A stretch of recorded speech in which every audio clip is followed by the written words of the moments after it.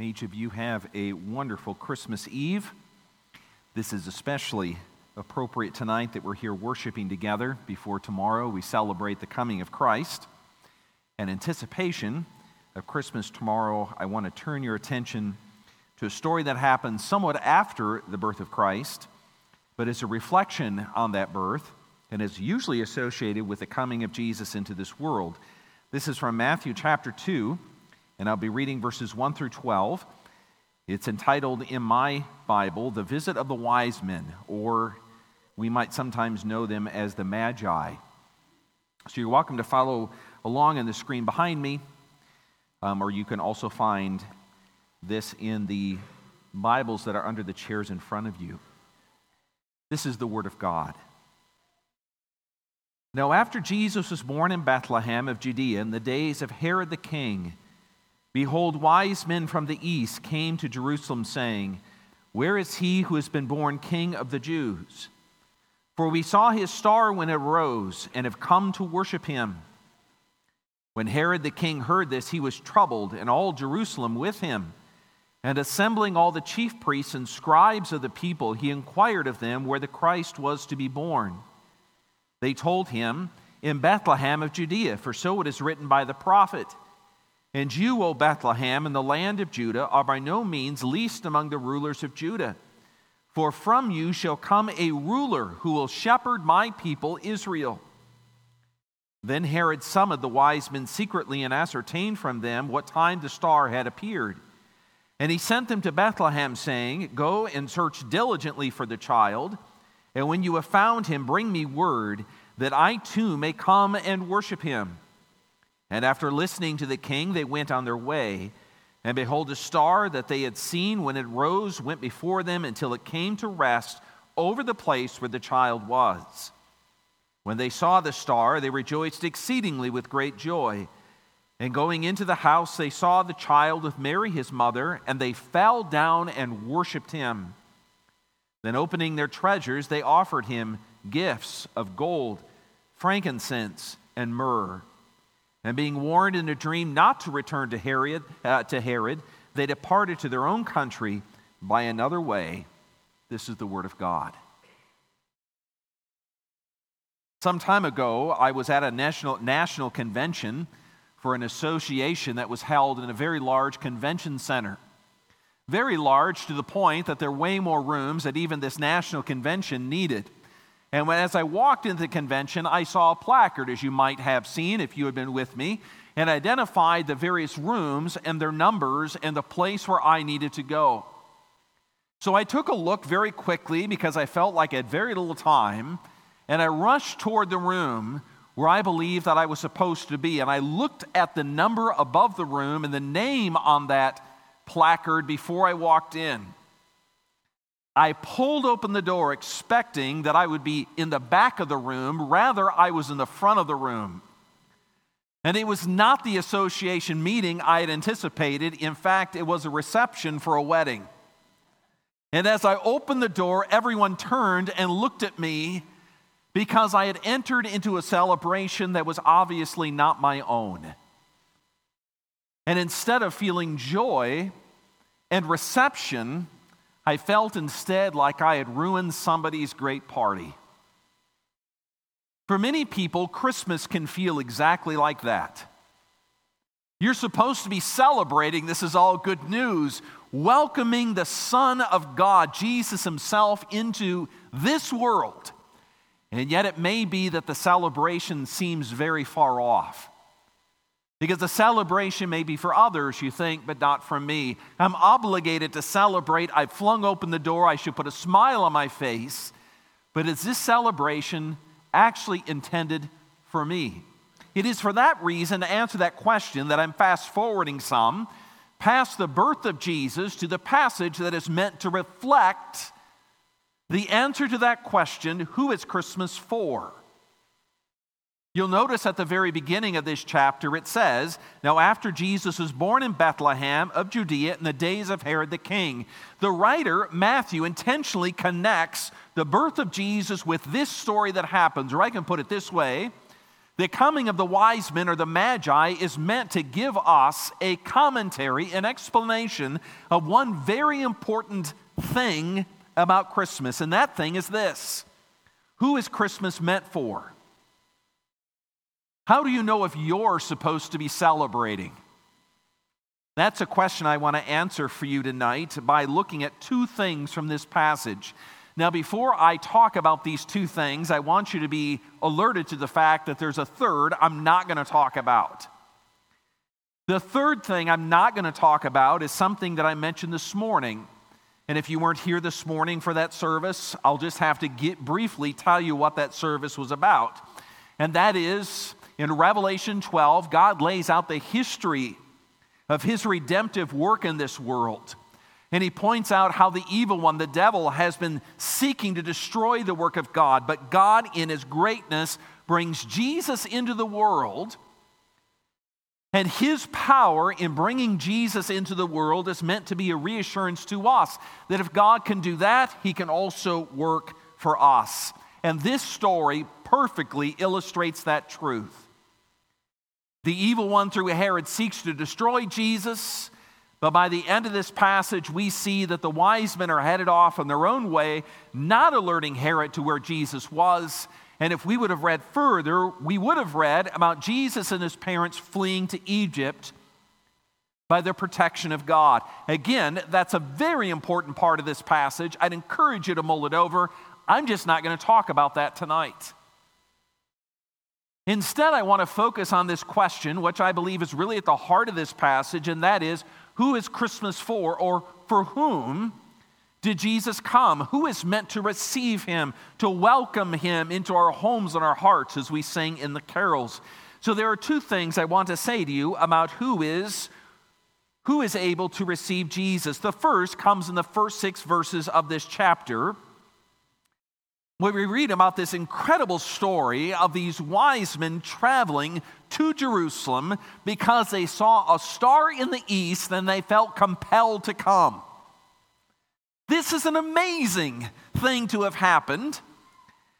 And I am guessing you have never heard anything like this happening apart from this. You did not have, to give you an example, when your wife or you gave birth to your firstborn child down at Blodgett, you did not have strangers from across the country, let alone across town, come to the hospital to congratulate you on the birth of this child. That didn't happen.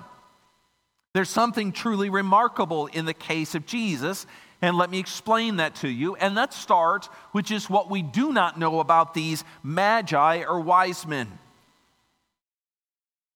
Maybe you think, for example, there were 3 wise men that came. That very well may be true. It may not be true. We don't know. We guess based on the gifts that they brought. We do not know precisely where they came from. The east is what is said here, most likely Persia, but we have no idea where in Persia, or even if that was exactly the case, that's a mystery. We do not know what star God used to draw them to Israel. You might find this curious. When I was in seminary, I was assigned in my first year to write a paper to answer the question, what was the date of Jesus' birth? And you won't be surprised to learn that there's been all kinds of speculation based on this story. What sort of star appeared at this point? Was it a meteor? What was it that flew through the sky and led the magi or wise men to Jerusalem? All kinds of speculation. Here's the simple answer to the question. I absolutely have no idea, and no one knows. It turns out that paper assignment was really about figuring out how to write a paper and not about when Jesus, the precise date in which Jesus was born. It's impossible to know. We're not trying to guess from this passage how many wise men came, where exactly they came from, or this question, exactly the date of their arrival. That's not at the point of this story. Instead, here's what we do know. And these details seem to be given to us intentionally. We do know that these men were not Jewish and likely had very little or no knowledge of the Old Testament faith. There is some speculation that they may have come in contact with Jews during the Persian captivity. But beside that similarity in place, we have nothing in this story that would tell us that the place or that ancient history led to these men coming. Rather, instead, the story emphasizes that these men traveled a long distance because they believed they were instructed by the divine to do so. They were compelled, or I can put it this way, they were supernaturally called to come. We also know from this story that they believed this star that appeared in the east indicated a king had been born. That's why they went to Jerusalem. They went to the place where Herod was, and they asked this question, where is the one who is born King of the Jews? They may not have known how significant the king's birth was, but they were again divinely called to leave their lives back in Persia or the east behind and to come to Jerusalem to worship this king. And finally, although it's not explicitly stated, it is clear that God is the one who's drawing them to come. He's the one who is calling them to appear in Jerusalem. Some of the internal sense that they had that drew them to Jerusalem and asked this question, where is the King of the Jews? Where has he been born? We have come to worship him. Some of that has come simply from the internal sense that God had given them to leave everything behind, to pack up the most precious gifts that they possessed, and to come and see the King of the Jews. And when they arrive in Jerusalem and they ask this question, they were given the passage that we read just a short time ago from Micah 5, verses 2 through 5. And you find a quotation from that passage here in verse 6. And if you're familiar with this story in Matthew 2, or the story of Jesus' incarnation in another place, you won't be surprised by this quotation. This is a frequently used quotation at this time of year. It foretells that the Messiah will be born in Bethlehem, the place of bread.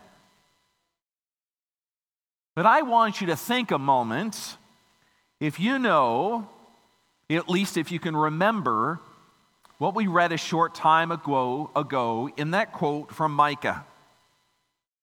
You may have gotten a sense from Micah chapter 5 that Micah the prophet was not writing during a happy occasion.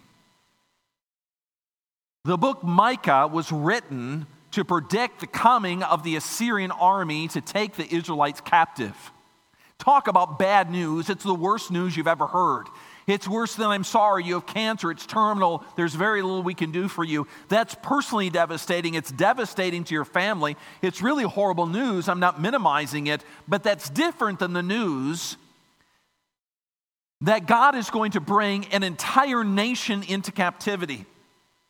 That raises all sorts of questions, doesn't it? Will God keep us safe? Does he care for us? Will he provide for us? Will he take us back out of captivity? How bad will it be? What does this mean about who we are before the divine? And in the middle of chapter 5, Micah gives them the hope that we read. In the middle of this prediction of oppression by the Assyrians, God, it says, will bring them a deliverer, a ruler to Israel. God would not abandon them. That's what Micah says. He would deliver them. It says in verses 4 and 5 that we read earlier, and he shall stand and shepherd his people in the strength of the Lord, and they shall dwell secure. Imagine how strange that would have sounded to them, how they would have heard it. And they shall dwell secure, for now he will be great to the ends of the earth, Micah says.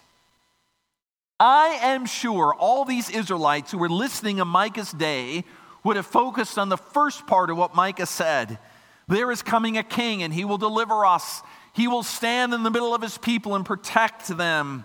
The Assyrians will not be able to harm us. The Babylonians, the Chaldeans, the Persians, none of them will be able to harm us because the coming Messiah will stand in the middle of his people and protect them. They would have thought to themselves, listen, here comes someone greater than David himself, greater than any Old Testament king. That's what God is promising here in Micah 5, verses 2 through 5. But tonight I want you to be delighted by the rest of what Micah says. It is the second part of those verses that matter from Matthew chapter 2. When Micah says, "And he shall be great to the ends of the earth," he is saying to the Israelites and to us, not only is the greatness of Jesus Christ meant to be honored and respected among the Old Testament people within the church as we know it today, but it is the intention of God that Jesus Christ will be great, the Messiah will be great to the ends of the earth. That all will hear that there is no one beside the Messiah given to us by God. And it's that second part of these verses that I want you to hear tonight, and I want you to mull over as we consider that question, for whom is Christmas intended? All the way back in Genesis, you might know that there were promises given to Abraham, the one who was called the father of the faithful. God said to Abraham, "And through you, all the nations of the earth will be blessed." And you see places in the Old Testament where that happens. Think of Ruth, for example. She was a Moabitess, brought into the Israelite nation, and she came to know the promises of the coming Messiah. But the beauty of what happens here in Matthew chapter 2 is it's not a trickle. In fact, what we find here in Matthew chapter 2 is the beginning of God opening the floodgates of those who would come to hear and to know Jesus Christ. God is supernaturally speaking, not just to those magi, to the wise men, calling them to travel many, many miles to leave behind their homes. In a sense, to do what Abraham did back in Genesis. God called him, it says, out of the Ur of the Chaldeans, and he left. Now God calls these wise men out of Persia, and they leave, and they travel many, many miles because they are divinely called.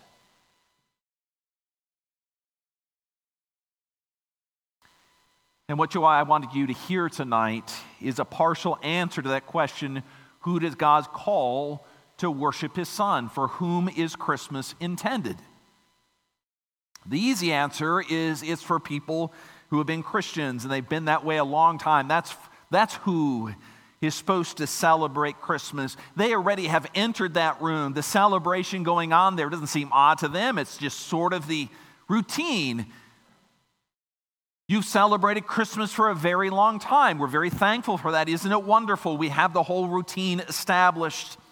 But the beauty of Matthew chapter 2 is that the writer is emphasizing to us that's not the primary qualification for celebrating the arrival of Jesus Christ. It is not whether it is part of your routine. It is whether you have been called by God to worship Jesus. It's not a matter simply of history. It's not the matter of the stars, first of all. It's not a matter of our routine. It's a matter of the supernatural calling of God to everyone who will hear. I want you to think about how that worked out in the lifetime of Jesus. If you know, in Jesus and his work in the Gospels, we see the calling of the nations to him. Think as one minor example of Jesus speaking to the Samaritan woman at the well. His disciples would have never imagined engaging this woman, but Jesus speaks to her. He engages her. He probes her heart. This woman is supernaturally called by God to this Messiah. In the same way that these wise men were called many, many miles to travel in order to come to the Messiah, this woman maybe traveled only blocks from her home to the well, but there she encountered the Messiah. There she saw the one that God had called her to know. And if you really want to understand the unfolding of New Testament history, not just from the time up to the arrival of Jesus, but to understand the time from Jesus' arrival, his first coming until now, you have to understand the powerful nature of God's call that you would worship him. Jesus tells his disciples as he ascends to take the gospel to Jerusalem, Judea, Samaria, and the ends of the earth. And that's what happens. We read of Paul's missionary journeys, the letters of Paul to churches in these places across the known world. And Paul himself makes it to Rome before he dies with the gospel. And further, after Paul, in the close of the New Testament, we see this impetus in the church of Jesus Christ, bringing the gospel across the world, so that even though we are far from the nation of Israel, we are far from any place the Apostle Paul could ever have imagined in his lifetime, we are here tonight celebrating the birth of Jesus Christ. Why? Because God has divinely called. That's why.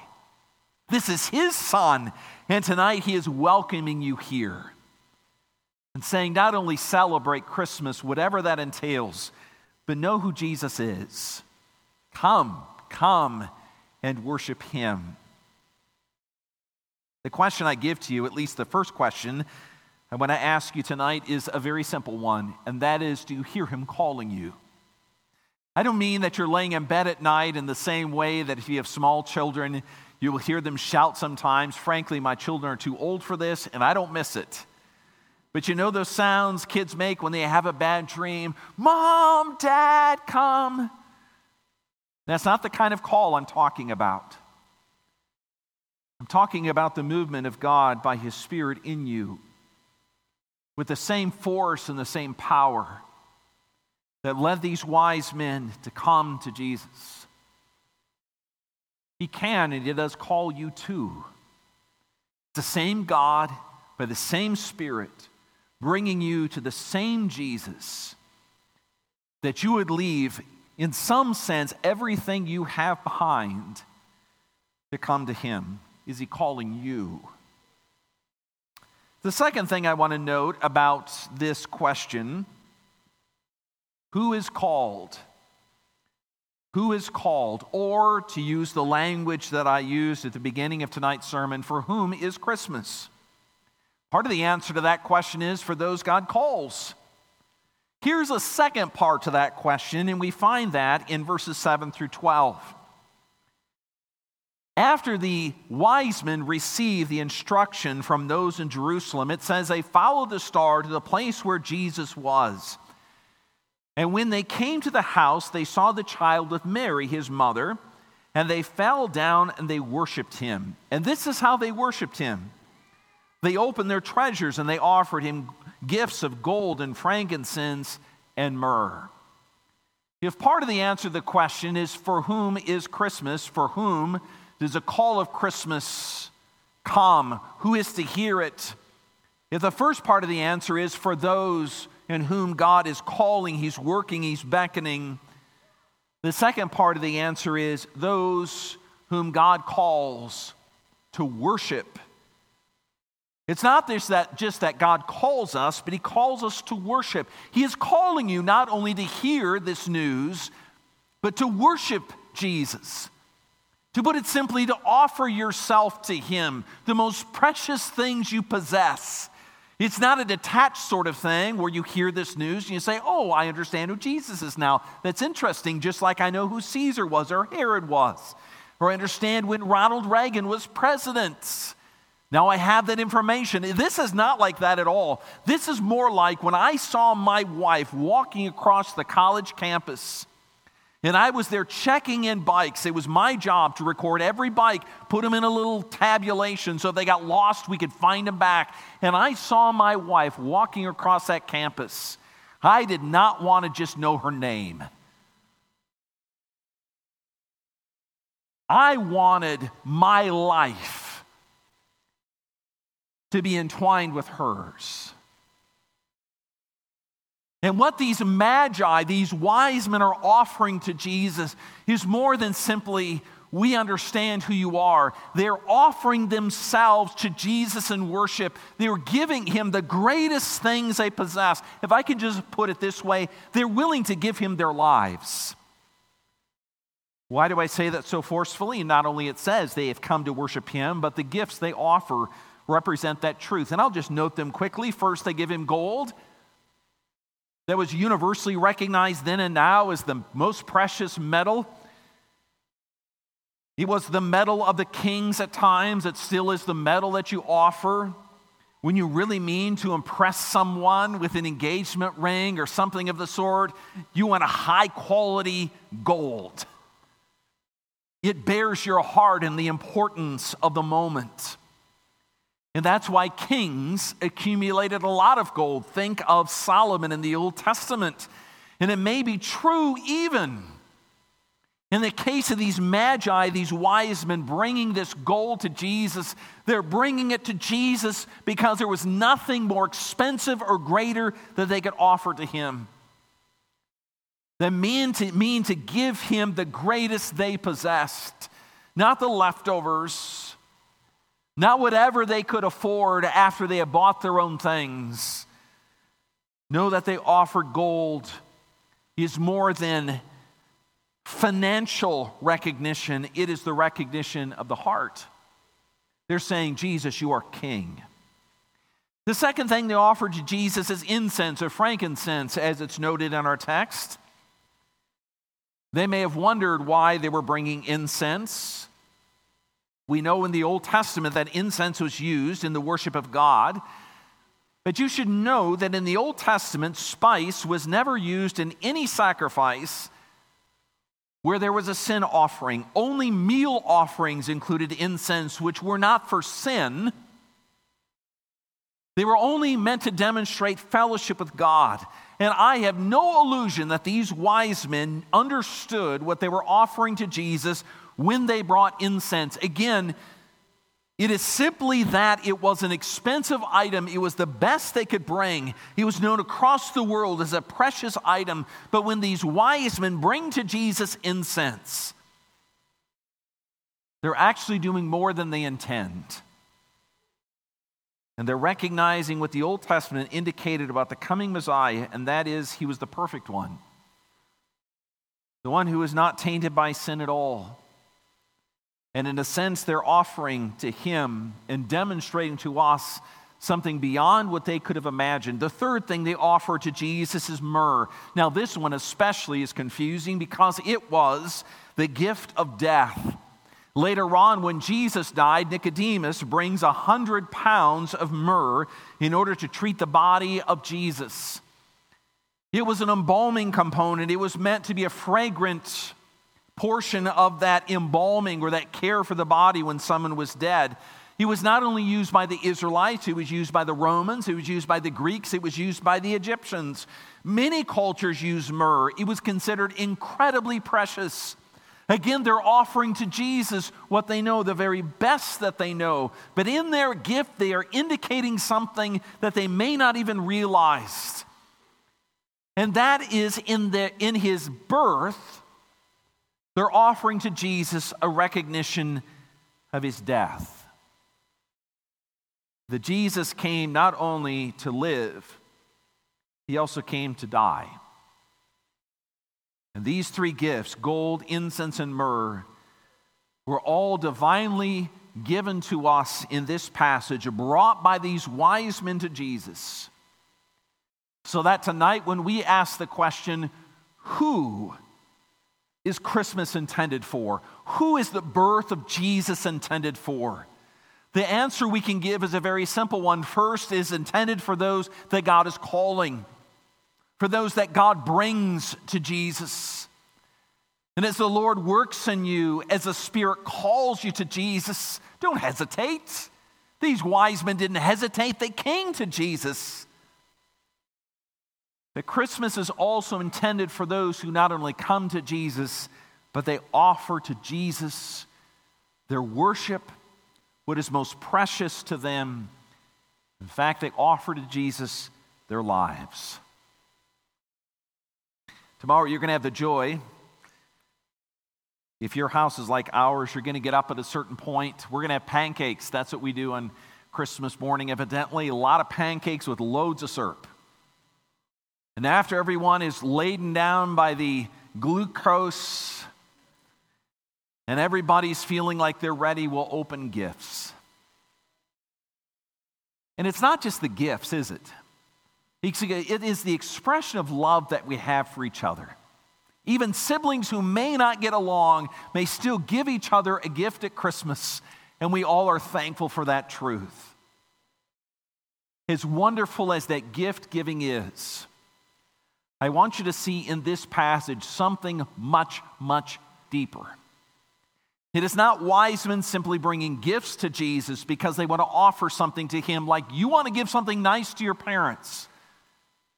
This is God fulfilling the promises of the Old Testament to bring the nations to know Jesus. And by his divine call, these men came, and they came willingly, just as we come by the call of his Spirit today. And these men also, by the work of the Spirit, give themselves to Jesus in worship. And tonight, on this Christmas Eve, before you go home, you enjoy a good meal, a good night of sleep, and all that Christmas Day is. Let me encourage you to know this Jesus as well, and to offer yourself to him as he calls you to worship him.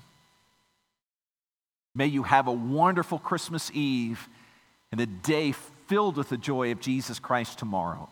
Let's pray.